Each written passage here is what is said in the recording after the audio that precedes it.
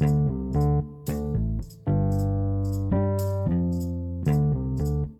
and welcome to the Odette Love Letter. My name is Kelly Laughlin, if we don't know each other, and I am the founder of Odette Press, and I'm really glad you're here. Today, it's April 25th, and we're digging into some tools that can help us focus in writing so that we can take those creative actions and continue on our creative path. Today's love letter is a riff on my love of film, focus, perspective, and writing for attention. Today's love letter is called A Lens for Writing. Lately, I'm loving film. The dark quiet of a theater or an immersive movie experience at home. I love them the same. The storytelling present through sound, shape, texture, tone, the actors, the filmmakers, the whole teams. It's just amazing to me. I've written about movies here before a little bit, referencing some of my favorites. And it's this experience of deepening my love for film as a creative, immersive experience that drew me to writing this to you today. Through the lens of a camera, through visual storytelling, fields of color and gesture and sound, through edits and cuts and composition, through visual rhythm and the tone, whether that's through vocal language, body language, or the film, through conversations between silence and noise. This is all how the story or a film's environment is created. The tone of a scene, like a conversation in our lives, can be changed so drastically depending on the different lens, the angle, the vantage point, the perspective, or what is focused on. And that can impact how we experience it.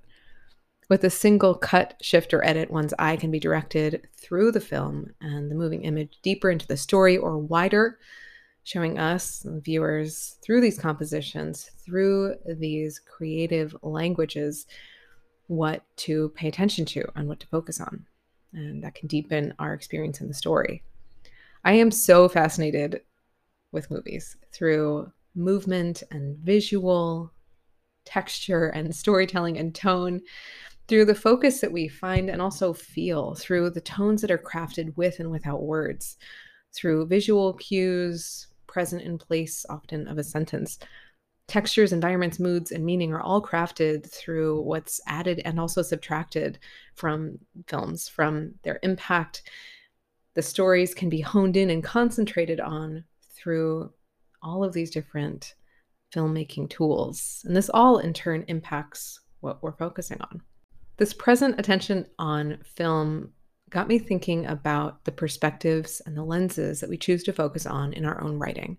Last year, I took a writing course through Emergence magazine, and the writer Cal Flynn, who is the author of Thicker Than Water and Islands of Abandonment, to name a few, was the teacher for this session. She guided those of us in the group through exercises to shift our perspective. In one, we wrote in spurts of expanding perspective, starting from a small cell and then expanding out and out and out, as if we were hawks in the sky, taking in the world from a higher view. This exercise generated a sense of widening and tightening the lens, and it became a powerful and a playful experimentation on ways to shift and stretch a sense of one's mind state based on writing through these various perspectives. Later in the class, speaking to the nature of fiction versus nonfiction, she said something to the effect of fiction being a place where reality can be stretched like a psychedelic experience. I've lost the context of what she said specifically, but that sentiment of fiction as altered state through writing has really shifted my view, and it's stayed with me since. In the context of journaling and creative reflection, however, I'm wondering how our writing can shift and how our experience in our lives can shift, whether we're zoomed in like a lens up close or whether we're far away. How do we experience our lives when we're focusing in and honing in and zooming out and widening our perspective? Perspective, this zooming in, the zooming out, the shifting and playing with focus or vantage points is what the writer Gail Scher encourages in an exercise on personal reflection in one of my favorite books, The Intuitive Writer, Listening to Your Own Voice. She says, quote, "Quiet yourself and allow your mind to drift backward in time to a moment when you were feeling passionately. Record the moment from 3 different perspectives." I love this exercise and turn to it personally in my life and also on the page.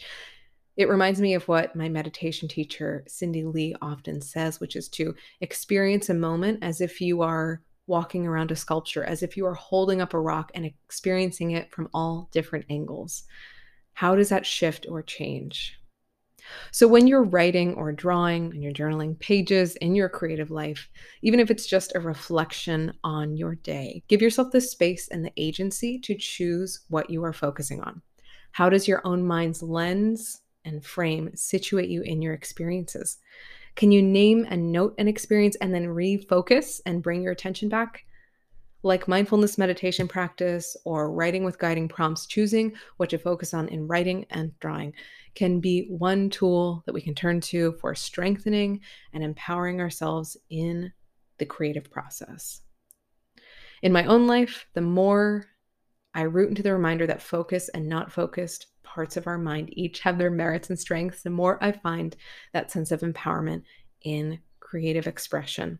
Sometimes from a blurred mind state, a higher vantage point, ideas and insights occur. Other times, when I catch my focus adrift and hone it back in, I can notice how that attention is being strengthened by bringing it back and back and back again. Like a cat on the counter, we can lift and place our attention back on the ground of what is and strengthen in, asking ourselves, is this really what I want to be focusing on? Is this the pacing or the scene that I want to frame in my life, in this page, and this conversation?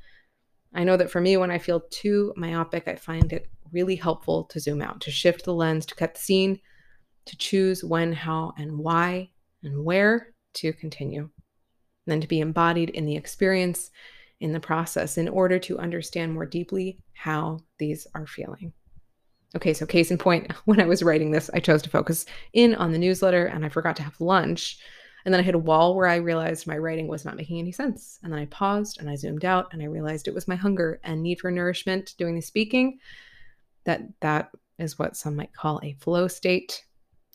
But then I ate and I rested and returned. And now again, here we are, refocused. What a joy. So this week is the third spring session.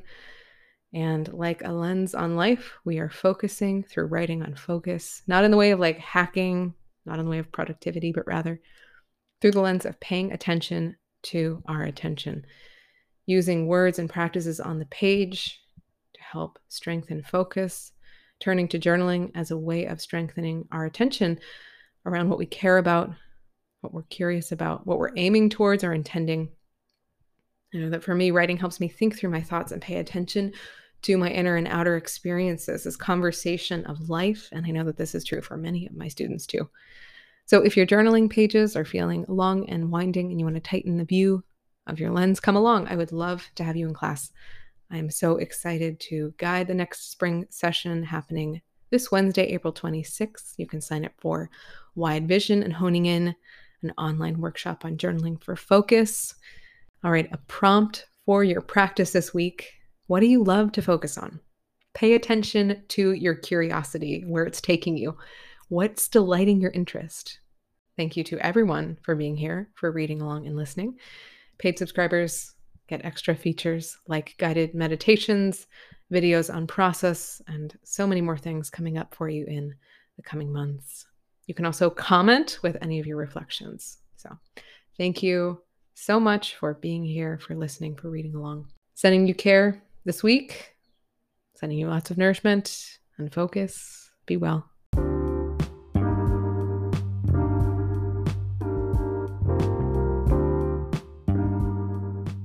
Thank you so much for being here.